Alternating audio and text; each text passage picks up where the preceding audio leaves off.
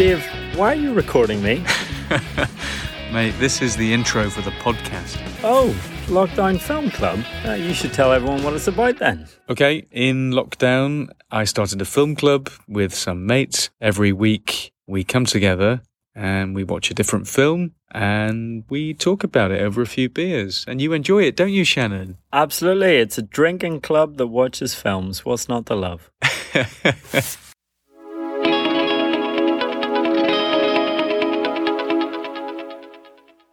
Hello, lads. Welcome to Lockdown Film Club.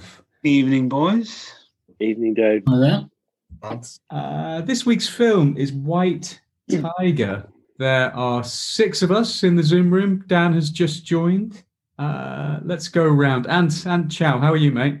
Yeah, good, mate. Been really busy this week with work, so finished for half term today. So just so happy. Got a week off now, so just chilling out for a week, and then I'll be back on Zoom again the week after. So I'll be looking forward to just getting a break off the computer until Lockdown Film Club. That is. Yeah. Oh yeah. Like. And what are you drinking, Ant? Is that a Guinness you've got there, mate? It is a Guinness, yeah. It's out the can, but I haven't had one for ages, and I just fancied one this week. But yeah, it's all right. It's not bad. I haven't had a Guinness, mate, since we went to Northern Ireland on tour with the football. What? Yeah. That tour revolutionised my drink, and I rarely drink lager since then. So, yeah. That was a good tour, wasn't it, mate? It was a good tour. I haven't had a Guinness in years. Harry Bowden, hello, mate. Hi, I'm on the shipyard again tonight, I'm afraid. And I promise next week I'll be drinking a more interesting beer. Shipyard's okay, isn't it? It is, but I seem to be drinking it every week. So it's a bit commercial, Shipyard. It is, yeah. They sell it in Sainsbury's, that's all you need to know. It's what 13-year-olds drink out of paper bags, that Shipyard stuff. Sure about that? Yeah, I'm not sure about that, Henry. In Tarpley, that's what 13-year-olds drink out of paper bags. There we go. Amit, hello, mate. Hello, mate. How are we? I'm what am I on? I'm one of the Beer 52 ones. It's called Table Beer from Wild Card Brewery in London. So yeah, it's a natural hazy beer. Lovely. Yeah. One of the good ones. They're doing quite well at the minute. What's the ABV of that one, mate? I think it's 4.5. Oh no, 2.7, isn't it? Yeah. So I think table beers have very low alcohol. 2.7. Yeah. Ask for a refund. Well, I believe I read that there's a big demand now for very low alcohol beers, like 2%. That's what the young people are into, or indeed alcohol-free beers. I read that several supermarkets sold out of alcohol-free beers in January. Yeah, it's going to be. I got myself a few of the Brewdog ones. I had a first one last night. I think it's one of the best alcohol-free beers. Or low alcohol. Yeah, Brewdog do some good ones. The best one I've had so far, sorry if I've mentioned this before, is Lef. You know, the Belgian beer. Oh yeah. It just tastes exactly like the full strength version.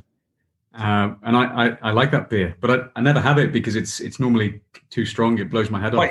Quite heavy, isn't it? You have a pint of it. It's like having a pint of wine. Yeah. Yeah. I think is it 6.5% or something? But of course, if it's alcohol free, you don't have that problem.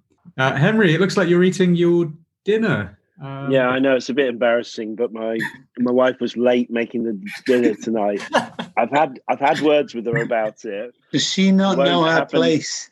It won't happen again, but yeah, I'm having to. I'll mute myself. Yeah, I'm going to have to edit that all out, aren't I? That's for our female listeners. I'm on the Guinness theme here that Ant's on. I'm on a Hop House, the Guinness Lager. Yeah. I've sort of done the reverse journey that Ant's done. I've just kind of aled myself out in lockdown. Just can't quite handle any more ale. Oh. So I've gone a bit more lagery. Right.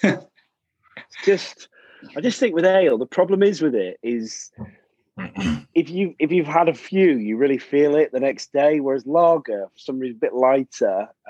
So I'm just going for a bit more of a lager phase. Yeah. Well, mate, I think we're going to be in this lockdown for a while, so I might. I'm sure you'll come back on. Yeah, I might end up on the Jack Daniels or something at the end of it. And Dan Roberts, hello, mate. Bonjour, ça va? I can see behind your head, I can see a Guinness poster, but are you drinking Guinness? Nope, because if it's not draft, it's not right. Unless it was one of those Nigerian varieties that I went for a few months back. I am suffering Guinness withdrawal in a big way. I'm keeping it local to my southeast London Greenwich neighbourhood, and I'm on a Meantime London IPA. As you know, I've moved cribs in the last couple of months, so I miss Raj terribly. But my most local shop is Waitrose nowadays, so I must be moving up in the world. And I got this on the basis that my favourite local, which never reopened after the initial lockdown, is a Meantime pub, and I love their Meantime Pale Ale. Just picked up 4 of these in the shop. Turns out they're 7.4 IPA, 7.4 ABV, and I had 2 just then watching the film, and I'm on my 3rd now. So wow. I might be gobbledygook in about half an hour. What's the cost? What's the cost of one of those bottles from Waitrose? $1.99. $1.99. Fair play. So it's couldn't leave them on the shelves at those prices, Henry. Not in Greenwich. No. I realised when I got home, I thought, you know what, I'll be good. I'll only get the 4 of them. I might have 2 watching the film, and 1 watching, and 1 or 1. I can't even talk anymore. Yeah. So anyway, next. You must be flying, Dan. We'll definitely go to you first before you. Well, I might want to pause on that because, like I said, I've quite literally just finished about 4 minutes ago watching the film, so I need a bit of time to process this. Okay, well, we'll come to you second, maybe. I'll just do I should say I'm drinking Beck's Blue, which is a perfectly serviceable alcohol-free beer, and it's cheap as well. You can get a case of 24 for like £9. Right, so the film White Tiger. So the synopsis: the ambitious driver for a rich Indian family uses his wit and cunning to escape from poverty and become an entrepreneur, based on the best-selling novel. The one and only WhatsApp review we have, it's from Jay Bates. If you remember, he read the book and it was one of his favorite books. Did he? Yeah, so he said, loved the book, loved the film as much. The opportunity for social mobility is probably greater nowhere else. The Indian dream is the new American dream. And he gives it an 8 out of 10. Amit, I'd really like to hear your views on this one, mate. Right. So Faz texted me Monday night and I hadn't seen it then. And he was like, whoa, have you seen this film? I was like, no, not yet. He's like, all right, I'll talk another time. Yeah, so I made some notes. I'll just go through my notes and then say a few things after. But I think that what we see here is sort of 2 sides, where you've got the older traditional type of upper class, and how they speak and treat their workers, and then obviously the new up-and-coming generation, much of whom have been educated in foreign universities in England and US, Canada, etc. And I've been brought up with manners and treat them differently. Certainly when they first go back there, whether they adapt and turn into the normal way of treating them is each to their own. But from my sort of experience and me living there for 6 months and having a lot of family there, I can 100% say that none of my family speak to workers like that. But like you have hooligans or you have this or have that, there is a certain percentage of the population that I think it's exactly on point. I would liken it to people who go to the NHS and act like they're millionaires, or go to a restaurant and complain at everything and act like billionaires. That's the kind of percentage or the kind of person you're looking at who treat the workers like that. And in their mind, they probably think, if I don't speak to them like this, nothing will get done. And sometimes that is the case in India. You can't just join the back of an orderly queue. You got to fight and shout to get to the front to get anywhere. A lot of the places. The film I thought was really smart, showing this guy had a lot of talent and wit to get to where he got to. The villages, what Indians call like the Gao, it's like a village, not like Topoli, where Henry and Dave live, but these kind of villages, the grandmother is like that, and the workers go away to work in the big cities and send their money back. And, they have about 10 kids, and it's probably worse than what they showed. Yeah,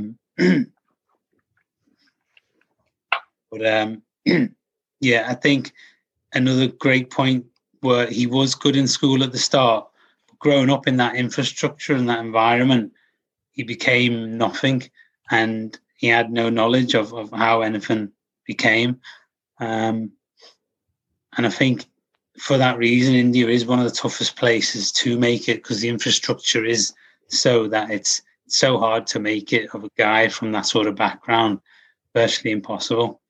Saying that, though, the current Prime Minister is from that kind of village and was a guy who served tea on the trains.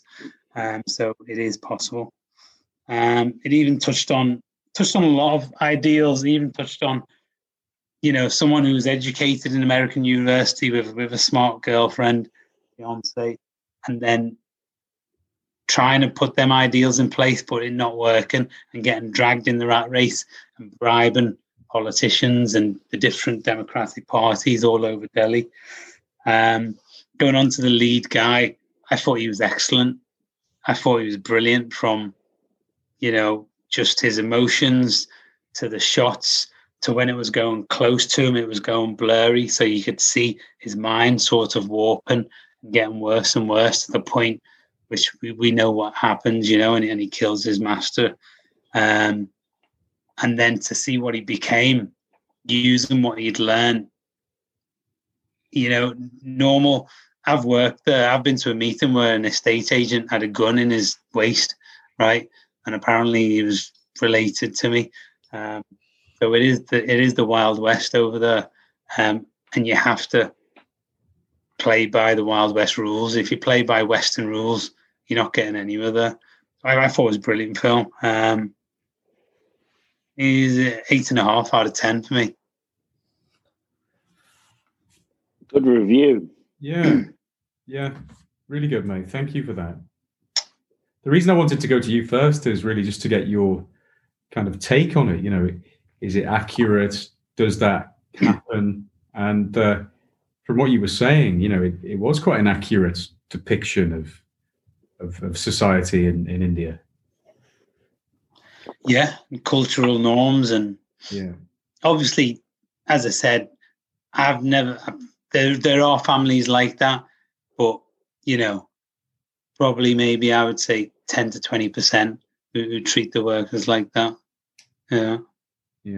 Too much. The film suggested. Well, it didn't suggest it. It made it clear that the kind of those people who have servants sometimes would kill them or kill their families if the servants ever betrayed them. Is that accurate? No. I mean, I think the thing is, these guys were crooks, right? They were bribing officials. And his right-hand man was pretty much a gangster, wasn't he? So, I mean, you were. They weren't gangsters per se, but they were Dodgy. real bad. So I see. So that family, they are not a typical like upper class Indian no. family. That's not typically how the well-off treat the people who work. No, that was a well-off, corrupt family who do very bad things, and obviously they exist. Yeah. Okay. How would I? Yeah, and a good point about the actor, the lead actor. He was excellent, I thought. Really good. I don't know because I haven't really looked into it. Maybe others have. I don't know his story. Is he sometimes they get amateurs, don't they, and cast amateurs in roles like this. I don't know. Is he an established actor? Maybe someone else can. Does anyone happen to know the answer to that question? No. Obviously, Priyanka Chopra, his big name. She's married to Nick Jonas. I think she charges. I think this was a bit of an indie film, but normally she charges like something crazy. I think it's like 15. I think it's like 2 million quid a film or something. So He's established actor, Dave. Right. Oh, is he? Yeah. Well, that doesn't surprise me. I thought he was very, very good. Okay, thanks, Amit. Dan, have you had time to reflect? Yeah, hit me in the sweet spot of sobriety right now before it all takes hold with these 7.4% meantime pale ales. I put this on at 10 to 6 tonight, and it had a 2 hour 15-minute running time. So, by way of context, I was conscious of the clock. So there were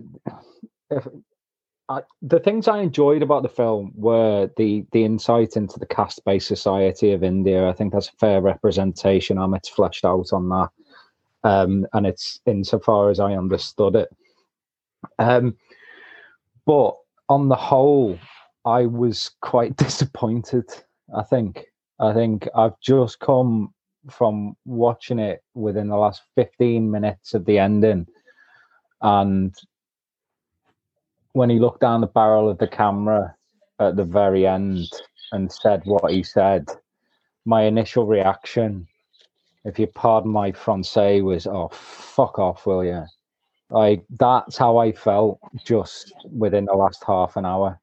I'm not entirely sure what the moral of the story was. I think it was massively disjointed. I think the script, I saw the trailer at lunchtime today and I was bang into it. I was like, yeah, I definitely want to make time to watch this. It's going to be great. And then within the first 15 minutes of the film, when the narrative started as him at the end, it was him at the end of his journey, where we pick it up at the finale of the film, writing his email to the Chinese premier. I thought, okay, this is far more interesting than I'd even given it credit for on the trailer. And then it just kind of felt haphazard. Maybe that is because it's a film, and then throughout the book, which is a New York Times bestseller, that is the way tonally it's written. I don't know, but it kind of went into the narrative of him telling the Chinese premier about his life and then a background, and then it kind of dipped out. Because I was conscious of time and looking at the clock, it was about 56 minutes of background before it got to the point where he got the gig as a driver, I believe, unless I'm mistaken. I thought that was a bit too much. I think that I enjoyed the performance of the main actor. I thought it was brilliant. I thought the interactions with his sort of equivalent numbers in where he was living were great. I thought that the interactions with his master, his words not ours, were awesome as well. but I think the key moments of the film, I mean, Amit already spoiled it, but he kills his master. I think the key moments of that were glossed over. I think the crucial crux point in that they basically made him take the rap for it was hastily put together, and the only real retrospective view from him was where he was pacing around going, I should have done this, I should have done that. And I don't know, it there was a lot of what felt like pop psychology or pithy motivational statements that were just dropped in there. At one point, about 2/3 of the way through the film, even though he'd got to be number one driver by ousting the Muslim guy, then there was one line in it where the famous Muslim poet said that once you appreciate the beauty of the earth, you'll be free from slavery. That just got dropped in. It was just pithy, but contextually it didn't really flow. It didn't feel like it flowed to me. There was a lot I have felt a lot of like, oh come on, like where's this going with the script and story arc? I have no doubt that the book is incredible and I will probably watch it, but I often felt frustrated watching this film because my expectations were quite high. I'd give it 6 out of 10 on the basis of the performances alone, at the behest of a better script. Thanks, mate. I agreed with a lot of what you said there. But just remind me, you said the last scene really annoyed you. You said he looked into the camera and said something. I don't think I can remember that scene. What did he say exactly?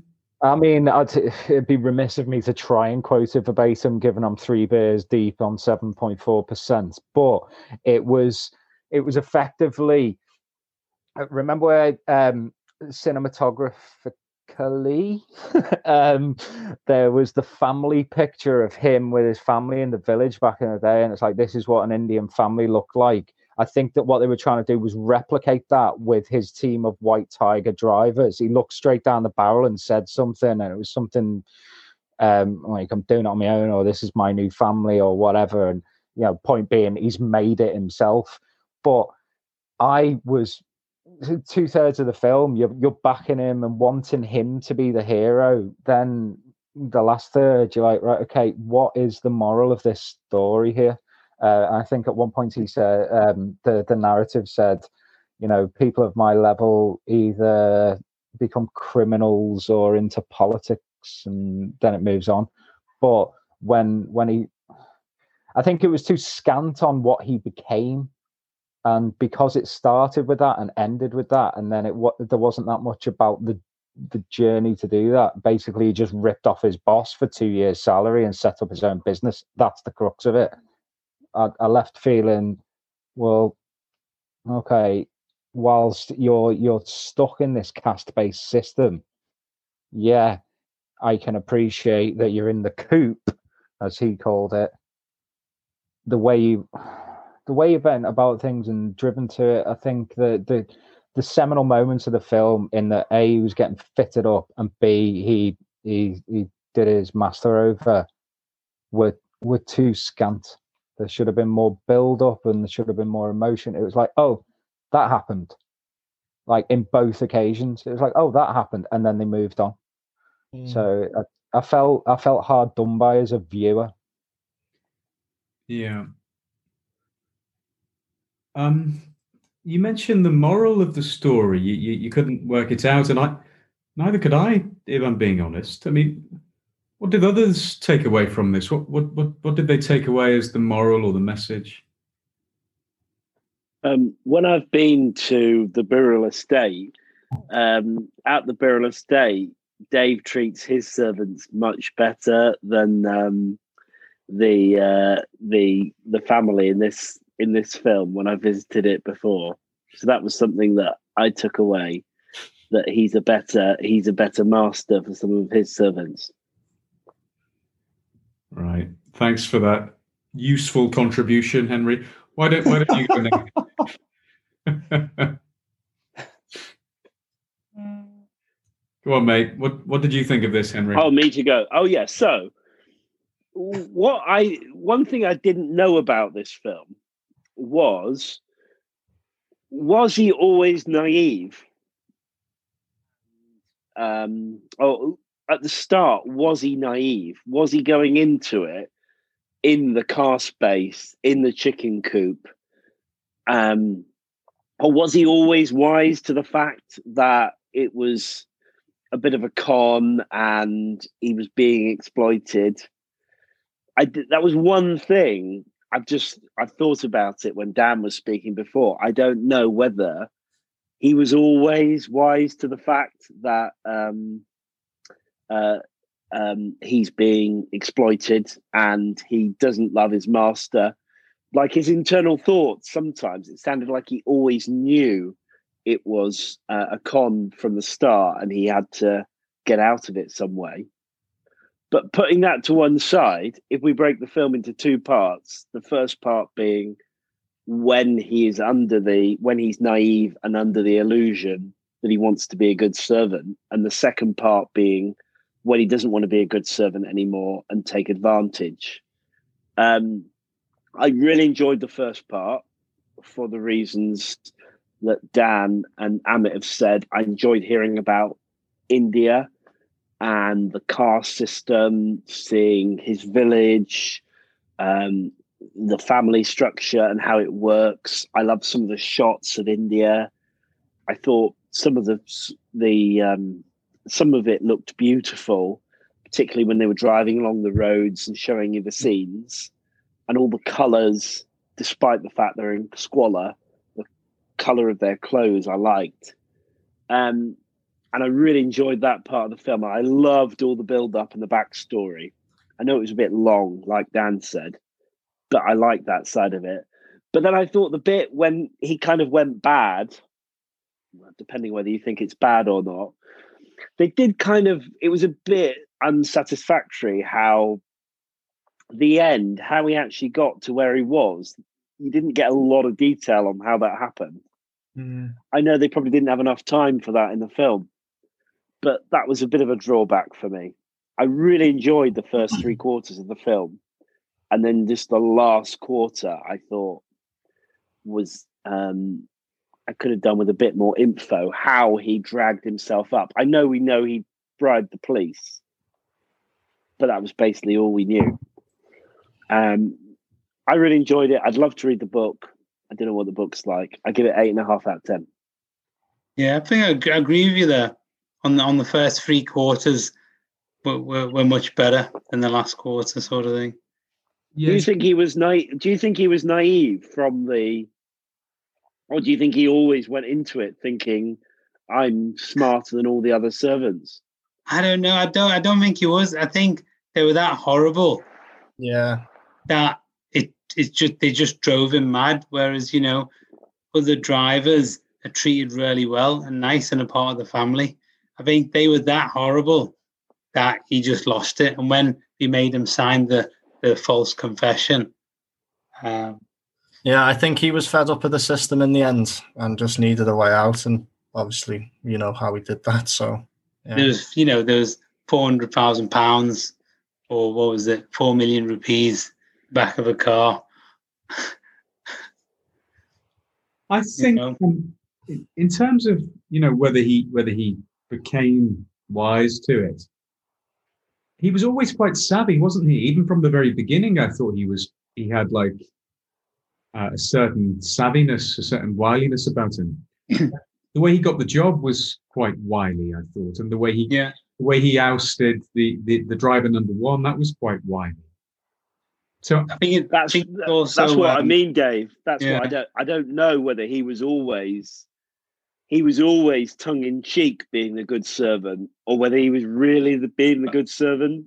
I think he was moving to the big city as well when he got to Delhi, which is like London, and he learned all the tricks and how to make money on the side, selling the petrol and all that. It showed you going from a village to Delhi. It's a 15 million people metropolis. It's a huge city.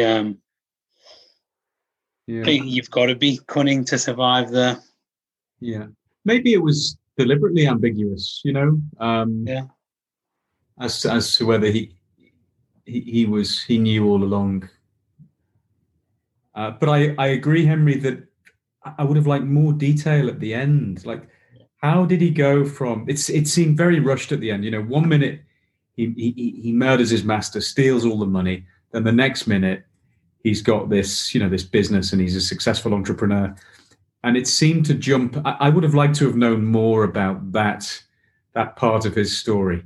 How did he get from A to B? Or maybe he couldn't even use it. He didn't know what a computer was, and then he's sending an email to the Chinese ambassador. I was quite interested in that side of things, how he dragged himself up through society. But I know it was a long film anyway, wasn't it? So well, that's what annoyed me about the ending. I mean, if anyone thinks that they can get that close to the Chinese ambassador when they pop into India and just shake his hand and go, "Do you remember my email?" Well, I mean, that was nonsensical in the extreme, and that was the climax. But I think you saw when he actually spoke to the Prime Minister, he chatted some crap, and he just looked at him and went, "What are you on?" and walked past him, because he did talk to him like, an immature boy, and that maybe showed that he's still got a lot to learn here, son. Yeah, but to top and tail the film with that as a narrative, and then to end it with him just popping up and wandering to the Chinese premier when he's walking in and out of a hotel was bizarre. It was utterly bizarre to me. Is that not the point that he has to end into?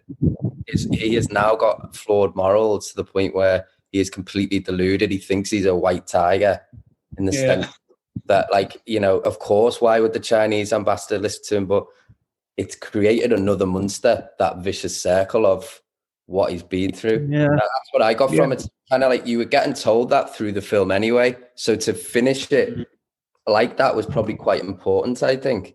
You know what? There's a lot of ministers, so people in Parliament who have got to where they've got to, uneducated, have committed murder, and they're currently, members of Parliament in India. Wow. So it is.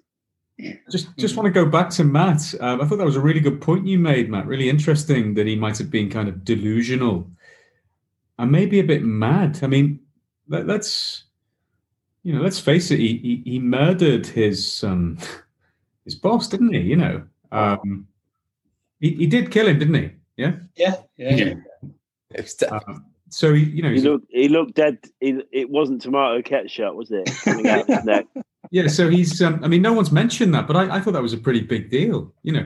Are we meant to like this guy who murdered his master, who actually wasn't that bad? I know. Well, he was a stoner, wasn't he? I just wonder whether the protagonist was actually a psycho. Matt. Why don't we go to you, Matt? Tell us what you thought. Just I know I came on a little bit late. I was just interested to see, what did Amit think? What did you think about the death? What did you make of that? Where he killed him? What was your thoughts on that? Would something like that happen? I'm saying it's probably happened before, yeah. I might have done it if I was treated like that and I knew I was getting replaced, and the guy who's nice to me is now a horrible fuck. Yeah. Mm-hmm. I was when I did watch it. I did actually text Amit because I thought it'd be, I haven't been to India, so I couldn't really know the ins and outs of the culture. Obviously, know people who have, and I've known Amit for most of my life, so I know bits about it. But I was quite shocked in how the film. I'd say, has been mentioned already. I was quite shocked in the social inequality of it. And it seems that a lot of the Indian films that are kind of obviously internationally marketed are the same, aren't they? Slumdog Millionaire, Lion is another one where they've got no sort of hope about or sort of, where they're going to go in life. And it seems a complete lottery. However, I agree with some of the things here. Some of the aesthetics of the film were great. I was a bit like, when I seen it, what was it, like 2 hours 20, something like that. I was a bit, oh, hang on. But I actually did find myself pretty engrossed with it. And I think when he did that, I was pretty shocked. Like, it did take me aback how brutal the murdering was of it. But like we were saying, if this was another story of someone, who was captured and being in the brutal regime, and then they escaped it in like some heroic way, you'd be rooting for that person. However, this time you kind of like, because of the way it's told, you're like, wow, that was heavy. But like, I'm not putting down murder, but you kind of, it's like, well, what do you expect, man? You've treated this guy so badly. You're going to create a monster. So it's like class inequality and not being kind to people has a knock-on effect that bad things manifest bad things. So essentially, I think that's the story it's trying to tell. And I don't think that's just an Indian story, is it? I think that's a story morally across the globe at the moment. So that's what I got from it. And I didn't even see that coming either. But even when he put the glass thing, I was thinking, what's he doing with that? Do you know what I mean? What's this guy doing? And then it's so calculated what he did. And then he turned into this guy. So I do think he knew what he was doing. But then I think the delusion of the situation and the climate of what happened to him. And essentially that's why the film is called what it is. So, I haven't got much bad things to say about it. I mean, I like that. That's what I wanted to know, whether it's a little bit far-fetched or not. But no, I think you might have missed the first few minutes of my review, but I said to the guys, it's pretty much on the button, but I would say maybe only 5. It's like the people you get in your restaurants who always complain, act like billionaires, or go to the NHS and think they're owed everything. It's about 5% of the population who would probably speak to the servants like that, or the housemaids or whatever. Yeah, that was brutal. And then they were a very corrupt, wrong family. The guy killed his whole family in the village, 17 people. So it's an extreme. Yeah. But if you're looking at it from the film's perspective only, like if those people were doing these things to him and doing these things to his family, something's got to give at some point. And the person's going to lose the plot. Look where he was living. And it's like, I fucking hate inequality like that and the way the world's set up. It is not good, obviously. But I think it portrayed that really well. I think probably that was the point of it. So I found it. Go on. No, I think it is a problem in India. I've seen it firsthand where people speak to the help like that so wrong, but we're brought up differently, and so sometimes, but what are you going to do? But yeah, it is a problem there.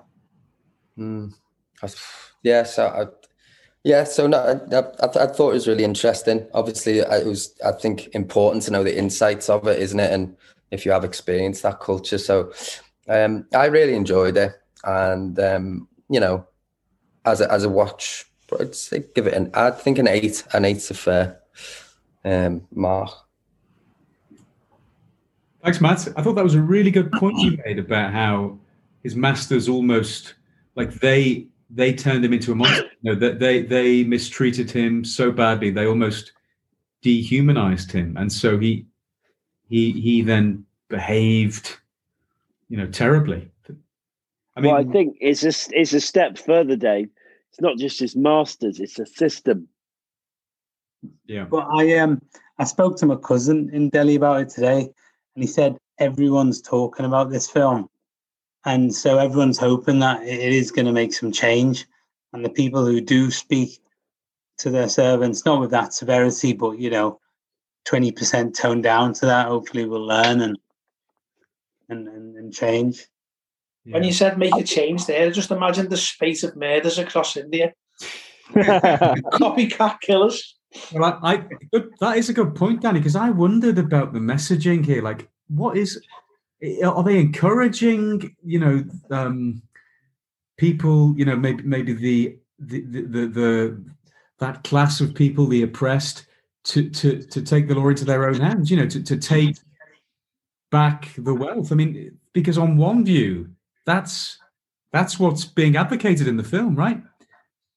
So I that really troubled me, actually, and then there was something else at the end which sounded a little bit like a call to arms. I made a note of it. Yeah, I think he said, well, he did say, because I made a note of it. He said, "White people are on the way out. The future belongs to brown people and yellow people." That was at the start. Was it? Yeah. He said it throughout the film. I saw it. Yeah, I saw it at the end as well. It's because he's talking about China, the booming of China in the world. Yeah, and it made some comment about the US being finished as well. But it did have a kind of revolutionary feel to it. This film, it depicted someone. Let's face it, murdering somebody in cold blood. And stealing from them, and then going on to good things, turning his life around for the better. And I just thought, maybe that's what the film, like Amit's saying there, though. So maybe it's been made for that, for the people to say, like, look, corruption breeds corruption, so something needs to change in our society. So maybe it's sending that message that this is fucked up. Let's do something about it. You know what I mean? And if you park that bit about the high level kill your masters stuff, what I took from it a bit was, if you just look at him and his family dynamic alone, aside from the murdering of whatever, the sort of propensity for families to henpeck you and just reinstill that there's a glass ceiling and you're coming back and you're having an arranged marriage and you're going to stay in your village, like the lack of social mobility from the bottom up, and that being instilled in culture and breaking free of that, because he basically told his family to, the exact same thing happened to the current Prime Minister, Narendra Modi. I read his autobiography, and at 14, they got him married and he ran off. He jumped on a train and ran off. Yeah. Because if you park the social panic of, or the moral panic potentially of everyone should have an uprising and kill their masters, forget that for a second. What I looked at it was, well, yeah, you should break free from the chains of your family paradigms and their expectations of you being limited to staying within your own sphere.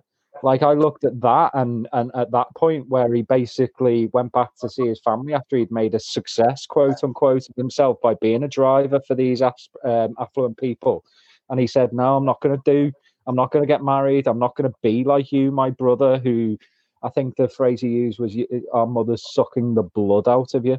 Like, that in itself, at that point, I was like, "You're a hero here, and I'm fully backing you." And then it went on to the sort of, I don't know, similarly modus operandi of battered wife syndrome, basically, where you just end up snapping and doing something ridiculous, but with justification to a large extent. But so on a lower social scale, I was very into that. So if anything, social mobility, if that's part of the narrative in India now, I'd be well into it. Battered servant syndrome, I think you mean, Dan. Yeah, I mean, if they are still using phrases like master servant these days, then certainly something's got to change. Because more often than not, he was talking about India as the greatest democracy in the world, and that was definitely not what I was getting from any of that. And maybe that was heavily laced in irony or sarcasm. I don't know, but like I said, I can't get the moral of the story whatsoever. Yeah. Okay. Thanks, Matty. I think you said 8, didn't you, Matt? Yeah, 8. Yeah. Great. Let's go to Ant Chow. What did you think of this, mate? Yeah, lads. I watched it yesterday and I was in a bit of a rush. And when I sat down, I thought, I don't know whether I'm ready for this. I'd watched the trailer and I thought, this is one of those types of films where I'm really going to have to focus in and really get into the zone of it. And you know what? To be perfectly honest with you, I did I think other people have alluded to it as well. The pace at the start, I loved it. I thought I couldn't quite believe the contrast within the settings, the social settings for Balram, was that his name? So straight away, I was absolutely shocked at, the extent of his living habits. And at the start, I felt so sorry for him. And like a few others, it was almost like a rags to riches type story where I was really rooting for him. But then I think Henry might have alluded to it as well. In that middle section, I just felt it dragged out a lot in that to and fro with the relationship he had with Ashok. And throughout it, I couldn't quite work out where I stood. I couldn't work out whether I wanted him to do well or I wasn't into his morals. So I did find it quite hard. Although I did enjoy it, I couldn't quite work out how I felt about him as a character. But then come the end, I definitely made my mind up, but I'll come to that in a minute. So there was one scene, though, that I thought epitomised how great the casting was for him when they were basically framing him for that accident. And he kind of was unsure as to what was going on around him. And I've been in situations like that before where inside you're absolutely gutted or upset, but you can't show it in your demeanour. And I thought his acting for that scene was fantastic. And as some other people have said, he deserves to be hugely credited for his performance. And again, like some people have said, towards the end, I didn't, when he'd finally seen off his master, I couldn't quite get into it. And I thought, oh no, I don't like what you've become. Regardless of the situations that had led him to that point, I'd lost touch with him as a character, considering at the start I wanted for him to do so well. No, I didn't appreciate where he ended up. It was horrible. It was quite dark in a sense of when you listen to the things that he was saying through the narrative throughout the film. Parts of it you do agree with it, but it was a dark film. But unfortunately, that's just how it ended for him. But there was one scene, right? I hope somebody can explain this to me, because I watched it and I thought, why has that just been put in there? I have no idea why that's there. There was a scene after he just realised that his master might be replacing him, but then he went on a walk and then just sat and dropped his keks with some stranger, and I couldn't work out what that had anything to do with the whole. That made no sense. That made no sense to me. I was like, don't you do that all the time? No, I was fine. And I was like, was he taking a shit? So that's it again. I was thinking to myself, right, if he's having a shit, fair enough, but it didn't make that obvious for me. I was a bit like, why has that just appeared in the middle of? And what was the point of that in the film? Yeah, it was weird. But anyway, to wrap up, because I don't want to cover what everybody said, I'd have loved to have had a bit more knowledge into how he got into the position he was at the end. I wanted to see how he infiltrated all his money to become so powerful. So yeah, that was a bit. Would you have minded Ant skipping the scene about him doing a poo and a bit more about him, how he made money at the end? I mean, there was a couple of minutes of film there where they could have squeezed in a little bit more explanation, without the pun. So yeah, I was left a bit disappointed really, because I was rooting for him to begin with, and then when I just didn't like who he became because of the result of how he was treated. But nevertheless, I didn't like him. So, and the ending, just like some other people said, just pissed me off. I thought, well, I don't know what to take from you. He was the good boss, and he was a nice person. You seen when someone got killed in the street, and he went and he looked after his family. No one else would have done that. Yeah. No, I couldn't gauge how I felt about him. But it was interesting. Like some people have said, I was really shocked by the cultures. And yeah, it was a good watch. But ultimately, I'd probably leave it with a 7 out of 10. Thanks, mate. Excellent review. 7. Okay. I liked your point about it being a dark film. It was actually a dark film, wasn't it? Almost like a dark film disguised as a, as a maybe a more light-hearted film. It was in the scenes for me mostly where he was discussing his thoughts and his feelings that I thought this guy, he is on that, he's teetering on the edge of becoming like some of us have said, a bit of a psycho, and I didn't like it. So yeah. Okay, thanks, mate. Harry. Sure. I'll keep it brief and I won't go over everything that other people have said, but I agree with most of everything that's been said so far. I'm surprised Parasite hasn't been brought up yet, and I thought there were a load of parallels with the film, but I thought it just wasn't executed as well as Parasite. So obviously the class structure and struggles were apparent throughout the film, and then even the struggles within the class when he outs the first driver. That was very reminiscent of Parasite, where basically the main family took over the jobs of the other poor underclass. So yeah, I don't know if they got most of their ideas from that, even though it was based on the book, obviously. So that's a completely non-point. So we'll forget about that. But yeah, I don't know. It felt like I've watched Parasite twice now, and it was just a step too far for me, and it just seemed very similar to that. So maybe the book is based on Parasite. Yeah, 10 years earlier. But yeah, I don't know. Maybe I've just had too many class struggle films recently. Thought you were going to say too many class A's. Yeah. No, not that. Not this week. Yeah, I did like the Rooster Coop analogy, and I think any of us that are in paid employment and not self-employed can relate to that in a way. And it was good commentary on class struggle and just life in general. I thought the killing of the master was pretty predictable, to be honest, unlike Parasite. And I felt the whole film lacked the suspense that Parasite had. So it wasn't a classic for me. I didn't like the way the flashbacks happened and the way it jumped around quite a lot. I thought it made it a bit disjointed, hard to follow in places. So yeah, overall I'm going to give it a 7. Thanks, mate. Yeah, good reference with Parasite.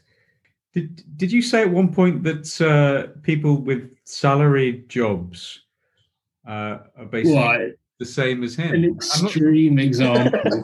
I'm not sure your job working as a solicitor in. No, but I feel the frustration of not being able to get on and not being able to what the effort that you put in, sometimes you don't feel is adequately rewarded. Right. And I think that's what he was getting at, that we're all happy just being stuck in our coop. And then in the Western world, it's working 9 to 5 and receiving your wage in return, and there's no entrepreneurship. And I think to him breaking out of that, and to some extent to me breaking out of that, would be quite rewarding. Yeah. Harry, have you been to India before? No. No. But I would like to go. It looks absolutely stunning. Yeah, that was going to be my question, actually. I mean, how many... I think Amit's definitely been. I don't know. Danny Blair, I imagine you've been, have you? Yeah, I've been, but I've been to Goa, and it's not real India, to be honest. I haven't been to the rest of India. I've been to Goa twice, and it's an ex-Portuguese colony. So it's a little bit different to the rest of India, but I suppose each area's got its own little hallmark. So it's definitely seen some of the culture go as a little bit like where the Indian people go for holidays within India, down that coast, Goa, Kerala, Karnataka. It's a beautiful coast. So yeah, I'm not going to tell lies and say I've been all over the Golden Triangle, but I've been to a small part of it a couple of times. Yeah. I mean, did anyone watch this film and come away from it thinking, "Oh, I really want to go to India," or "I really don't want to go to India"? I mean, what, if anything, did people take away from this film? Yeah, it definitely made me want to go to India, but then I've had that predisposition anyway. And then I was fascinated. I've always been fascinated by India, and then the wider. This is what I'm talking about this film being disjointed. They touched upon the wider narrative of China versus India being enslaved by the British, for example, and then it never really went anywhere. But India's got 1.1 billion people, which I didn't realize until today. Like, I didn't realize the population was tipping 1 billion. Like that blew my mind a little. My head fell off there. It's not slowed down neither. Well, if everyone's got 10 or 20 kids and they don't care if one of them's been run over, I guess that's the trend they're going for. But I was flabbergasted by the fact that it's 1.1, 1.2 billion, and it's not far off China's 1.3, 1.4. Like I seriously thought it was half the Chinese population. But I've only been to Mumbai. My then girlfriend sent me to a market to try and buy some tampons in this market, and it was just all the way from England. Oh my God. It was just like, no, I was there anyway. And she was there, and it was just like the worst expedition I've ever been sent on in my life, trying to explain to a load of Indian people what I wanted. Absolute nightmare. Sounds like a comedy. It was it was complete chaos in this market, and not the right place to buy tampons at all. National Vanderpump's Asian Vacation. I'd pay to watch it, lad. I'd pay to watch it. Oh, I love it. Wow. Okay, on that note, let's go to Danny. Danny, what did you think of this, man? Yeah, apologies for being late, guys. It's a little bit of trouble in work.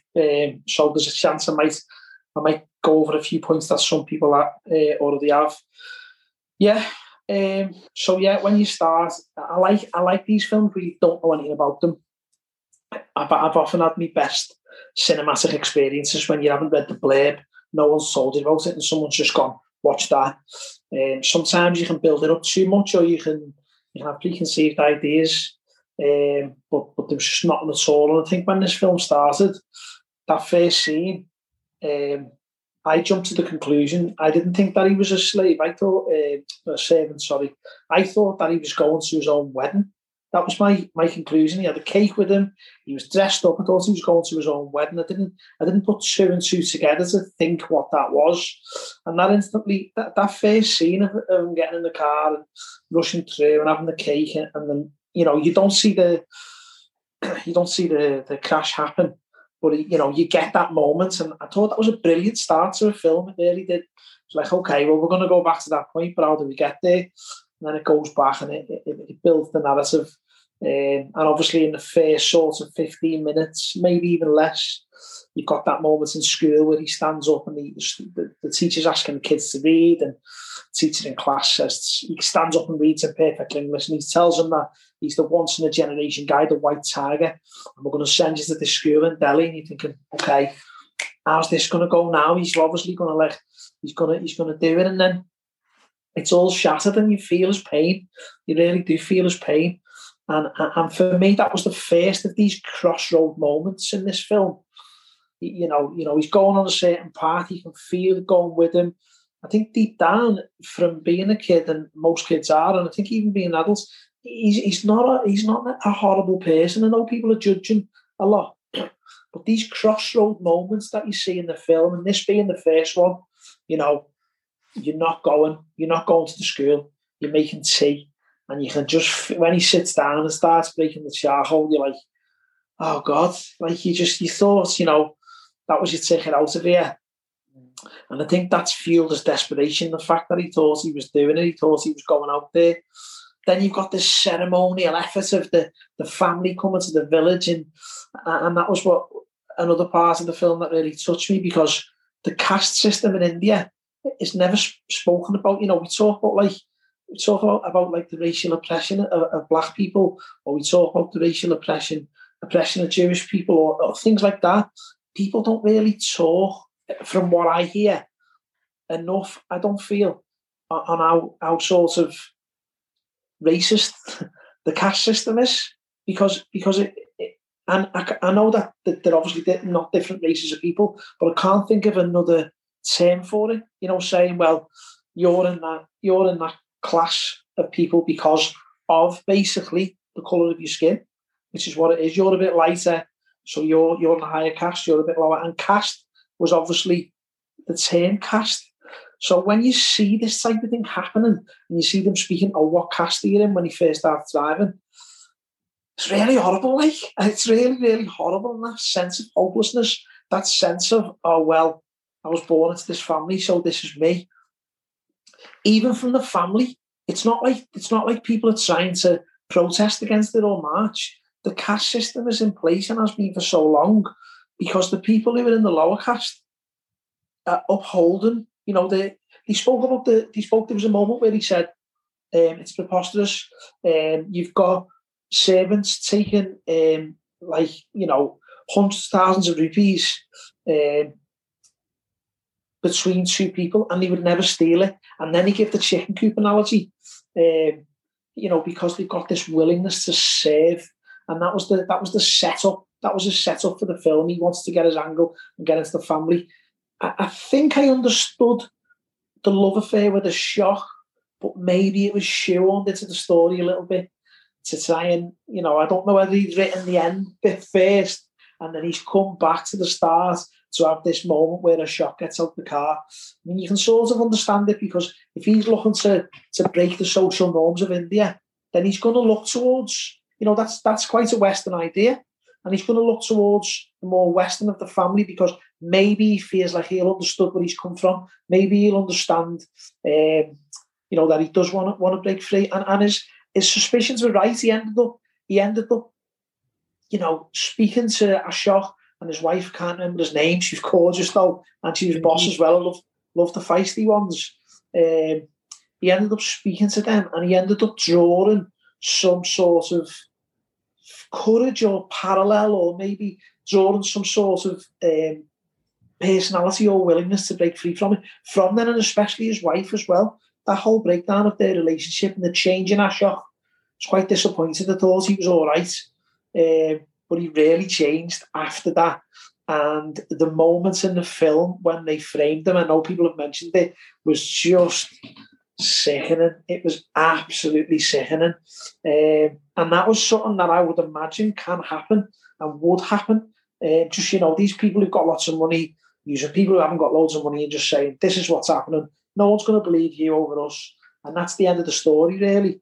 And I felt like that was another one of these crossroad moments, a major one. I think that's been the one where he's really started to turn to think, hang on, I want to save these people. I don't mind massaging the legs while they've got the foot on my shoulder. But I did my part. I cleaned the car. I said nothing. I kept my mouth shut. And I just didn't expect them to disrespect me in that way. All the other disrespect he's had, all the other disrespect he could handle, but I think it was a bridge too far for him. And I feel like that was not really the straw that broke the camel's back. It was like, it's because Shannon's not here. It was like the log that broke the Indian elephant's back. And I feel like that was a big point in the film, really. So yeah, after that, I agree with Harry. I felt like the murder was predictable, and the fact he was wanted for murder on these posters, I knew that was I didn't know whether that was the family or not when we brought that out. But then, as soon as he started coveting the bag, I knew that it was going to work. Sorry. Yeah, as soon as he started coveting the bag that he'd been given bribes in, I knew that was the road he was going towards. After that, I was mildly disappointed with the film. I did enjoy the White Tiger drivers, and I did enjoy the fact that he'd sort of come to the end of it. But I was a little bit disappointed with, I don't know. I've started to think like Shannon now, and I'm sort of thinking, unlike its name, this film didn't have the bite that I was expecting. That's what I was thinking at the end. It didn't give me that final satisfaction that I wanted. Although up to then I did like it, and I like you guys, I didn't know how I felt. I enjoyed the fact that he was breaking the societal norms. I enjoyed the fact that he was coming up with some sort of almost like a modern cooperative, even though it wasn't a cooperative in Western standards as we think of it, like you see it in Spain and South America these days, that are very progressive employments where employees are part of the culture, almost like John Lewis with partners rather than employees. But it was forward thinking for India, where they were just treating their employees with respect and treating them with, giving them contracts and looking after them. So I enjoyed that. And the only other comments I want to make is I loved the great socialist. I don't know her name, just bribing all the gangsters, for want of a better word. I love that, coming in and just laying the law down. She's upheld in high regard, and she's just coming in saying, "Get that money paid, or it's not happening." That pure socialism, like Robin Hood, really. And I enjoyed that part of it as well. So I was left with an overall feeling of dissatisfaction because of the sort of after when he murdered them. I knew it was what was going to happen, and then it sort of petered out a little bit. So I'm going to I'll probably give it a 7. Give it a 7 out of 10. And the fact that I did enjoy it.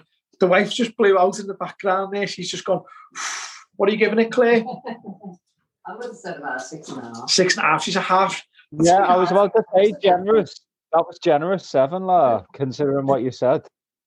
It's because, okay, I'll say it like this: 70% of the film is Boss. That's why I'm giving it a 7. Yeah. And isn't the film about the ending? Yeah. And what is this? Changing marks again? Shannon's not even here, and I'm getting railroaded.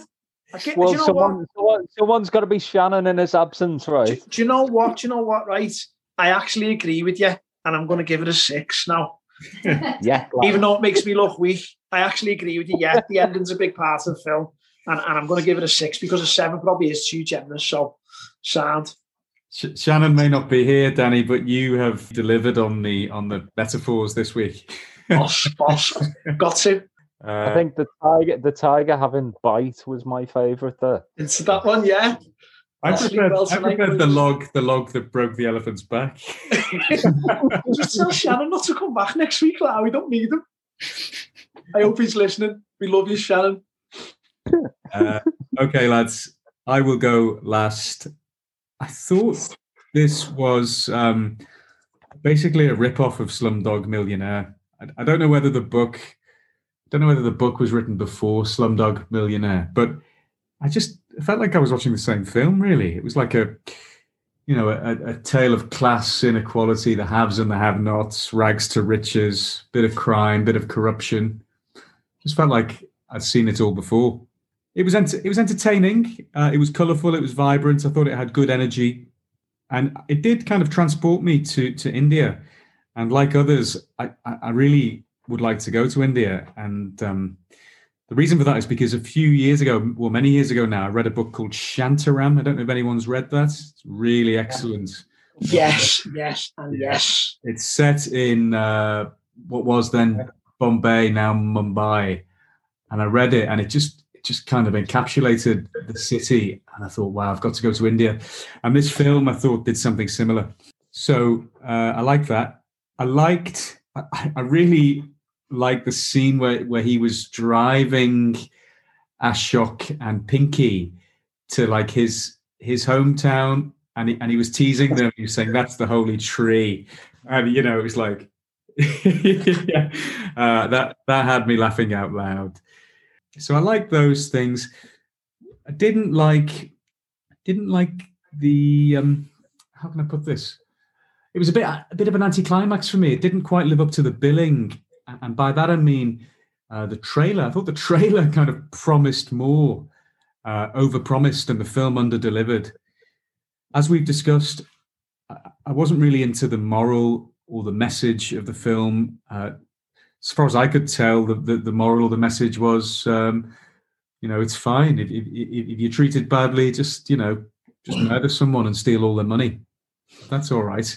And I thought, well, that's not all right. And I thought I couldn't really understand what we were meant to think about the protagonist. Were we meant to sympathize with him? Were we meant to like him? Were we meant to think he was a psycho? It just wasn't clear to me that the film's messaging, and maybe it was deliberate, maybe it was deliberately ambiguous, but I like a bit more clarity in my films. But look, entertaining. I'll give it a 7 out of 10. I'll just work out the average score. Just then quickly for anyone that has been to India, and I missed most of the first bit. So have you been to India loads of times, or have you got? What's the connection? Yeah. I lived there for 6 months. I think I must have been there about 8 times. Yeah. And that's Delhi, where the film was mainly shot as well. So, but yeah, much of it is true. Obviously, as Faz asked me this Monday night, he was in shock after seeing it as well. But the rich family were a horrible family. Not everyone's like that, but there are certain percentages of people who definitely don't talk to the help very well at all. Hopefully, they'll have learned from this film. One of the things that I got from that I'd never thought of when I've been to India is when they talk about the willingness to serve. And when they're offering us wages, and he says, "Oh no, I don't want any wages, just enough to be a driver." And then they say a number, and he says, "No, that's too much. I don't need that much." That's I don't know who would say that. They're always asking for pay rises and stuff. Yeah. But I remember getting like really pally with the taxi driver, and obviously, I was a bit younger, so you start to think, oh yeah, it's like when you hear of people going to strippers and they say, "Oh no, she really likes me," that type of thing. That's like, no, she really loves me, like she really does. We connected and all that, and that's what I felt like with the taxi drivers in India, where I was like, no, they really do want to be my mate. They really want. It's asking them about, have you been busy and all that? Is that what you were saying? Being busy, mate. Is that what you were saying? Yeah, exactly. Trying to save them. Yeah.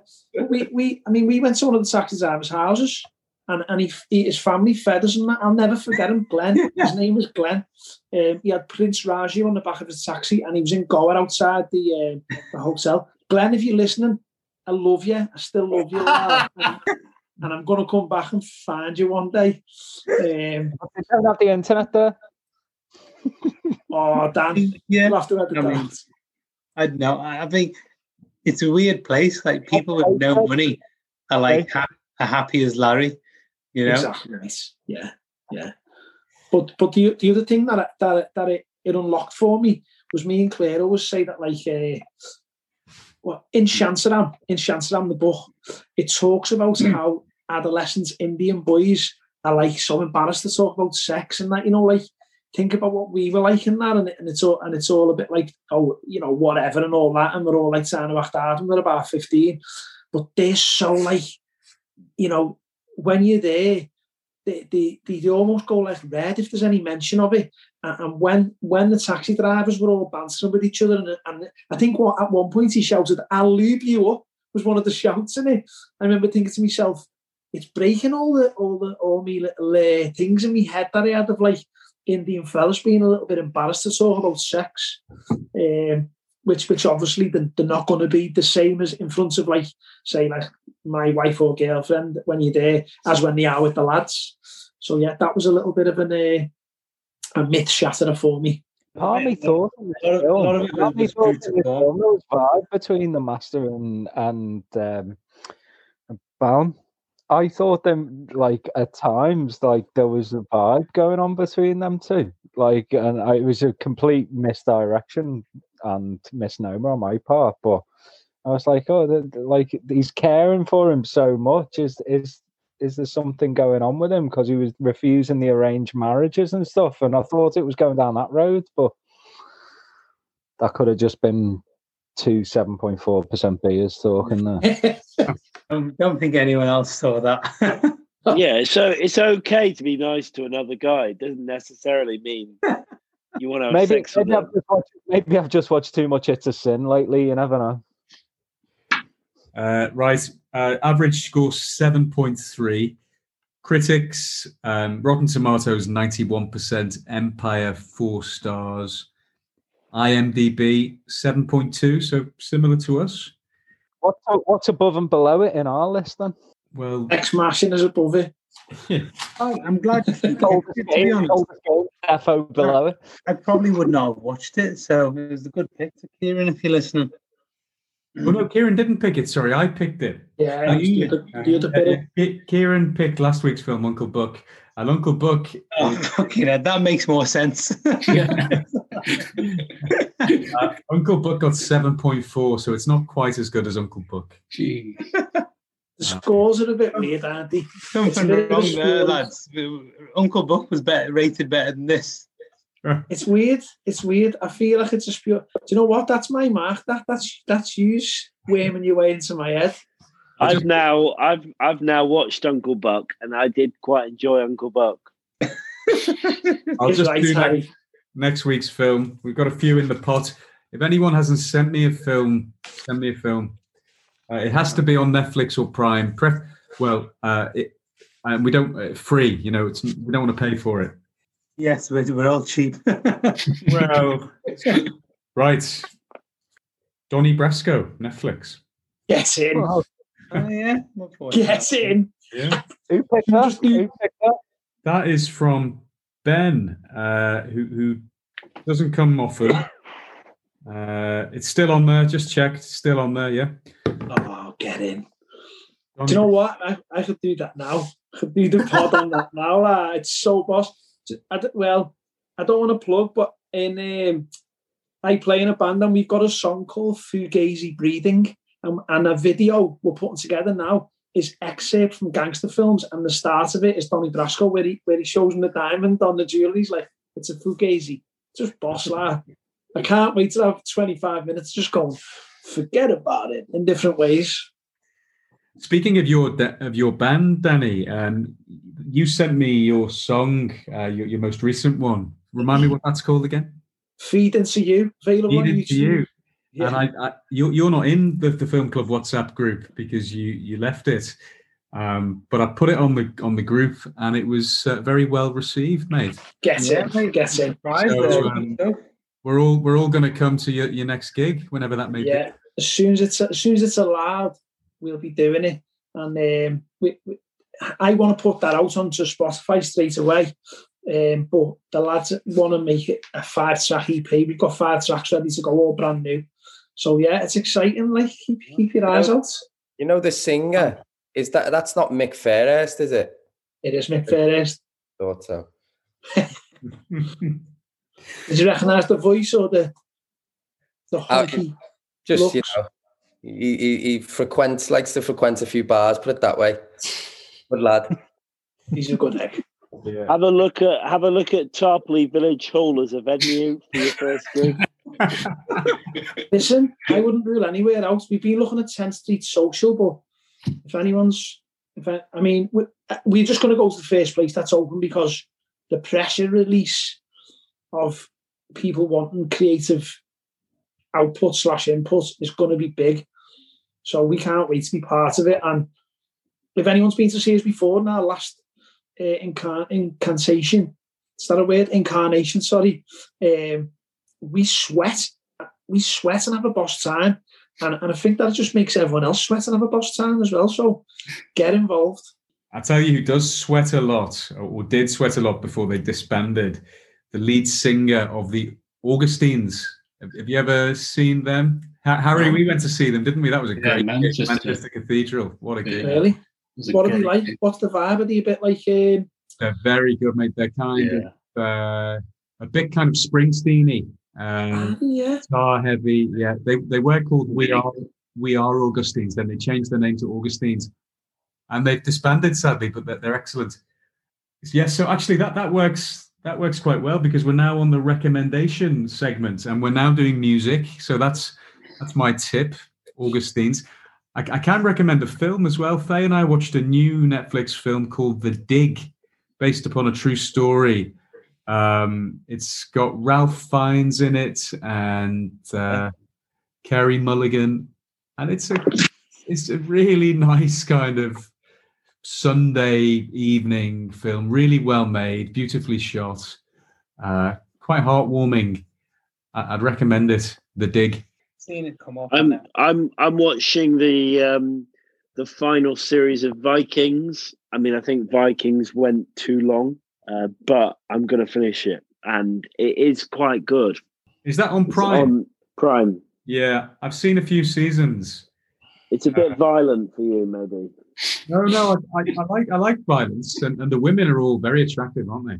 There's loads of attractive women there, loads of gratuitous sex. Our cats are called Ragnar and Lagatha, Henry. on the opposite. Genuinely, our cats are called Ragnar and Lagatha after Vikings. Very good, very good. I don't know whether they brother- have acts of sexual violence there. Oh yeah, they're brother and sister, which is weird. My other half named them, whereas Should we Ragnar and call them that in Lagatha. Georgia? Remember them? Yeah. Has anybody watched that thing I recommended, Subora, the Italian crime drama?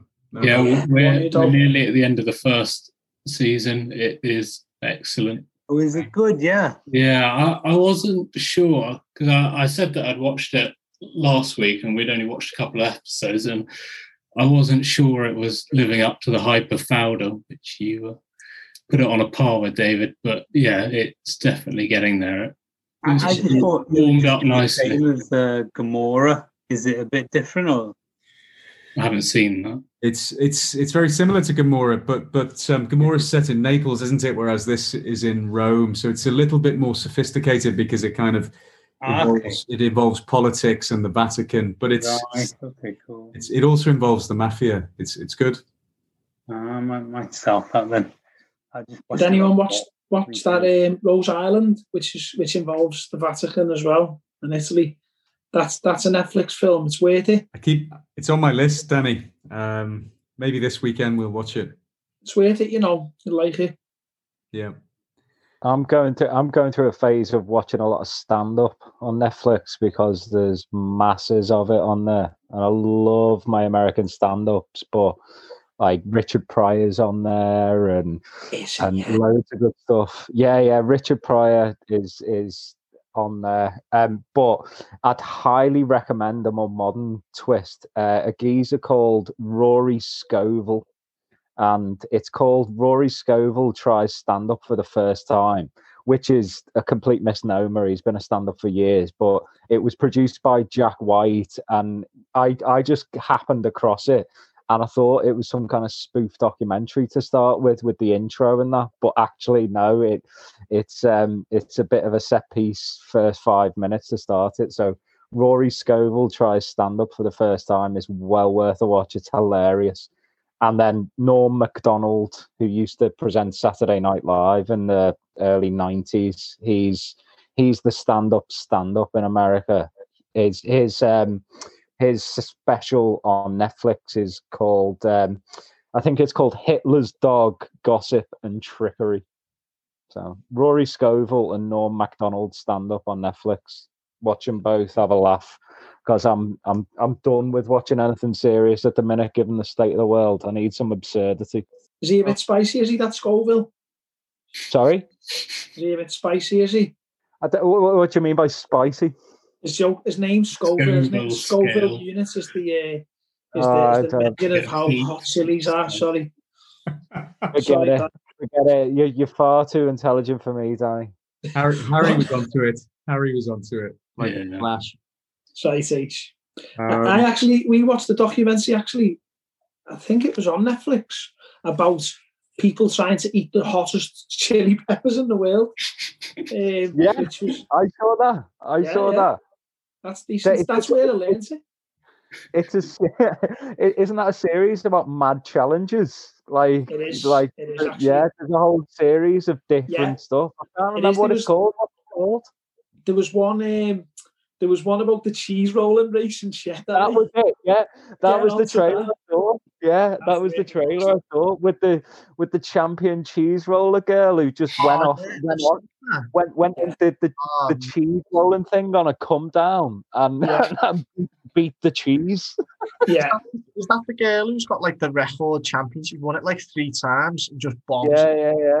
And dislocated her shoulder about 5 times. Her shoulder looks like a triangle these days. Yeah. It's worth watching that. Lads, I've just seen the time, and you will recall that I was trying to kind of trim down Film Club because I thought we were getting a bit flabby. So unless anyone has anything else to recommend. I do have something quick. Just it's a bit off piece. So it's not Netflix or thing. Just have a look at Cares on Cinema. I know it's £10 a film, right? But every single film on there is a blinder at the moment. And there's one called Assassins on there, which is a documentary about where they killed the North Korean's brother in the airport. Looks epic. So there's that one. Have a look. A tenner for a documentary. Well, it's like they're on. It's called On and On, or In and On. So they would be on cinema now, but they're on Cares on Cinema. So you pay. Well, where's that? Faz? It's on there. Cares on Cinema. It's brilliant. But it on just on Listen, your TV. Edit this out, but Cares on Cinema. It's all over the dodgy boxes, lad. Don't need to pay a tenner for each one. But Cares on Cinema will be on there. Yeah, be on the dodgy box. All day. Yeah, but Your mate said. Yeah, you could get it on the But yeah, brilliant app. Some of the films look brilliant. That was it. Right. Well, on that note, dodgy boxes. I'll say good night, lads. Nice to see you all. Bye, boys. Good night.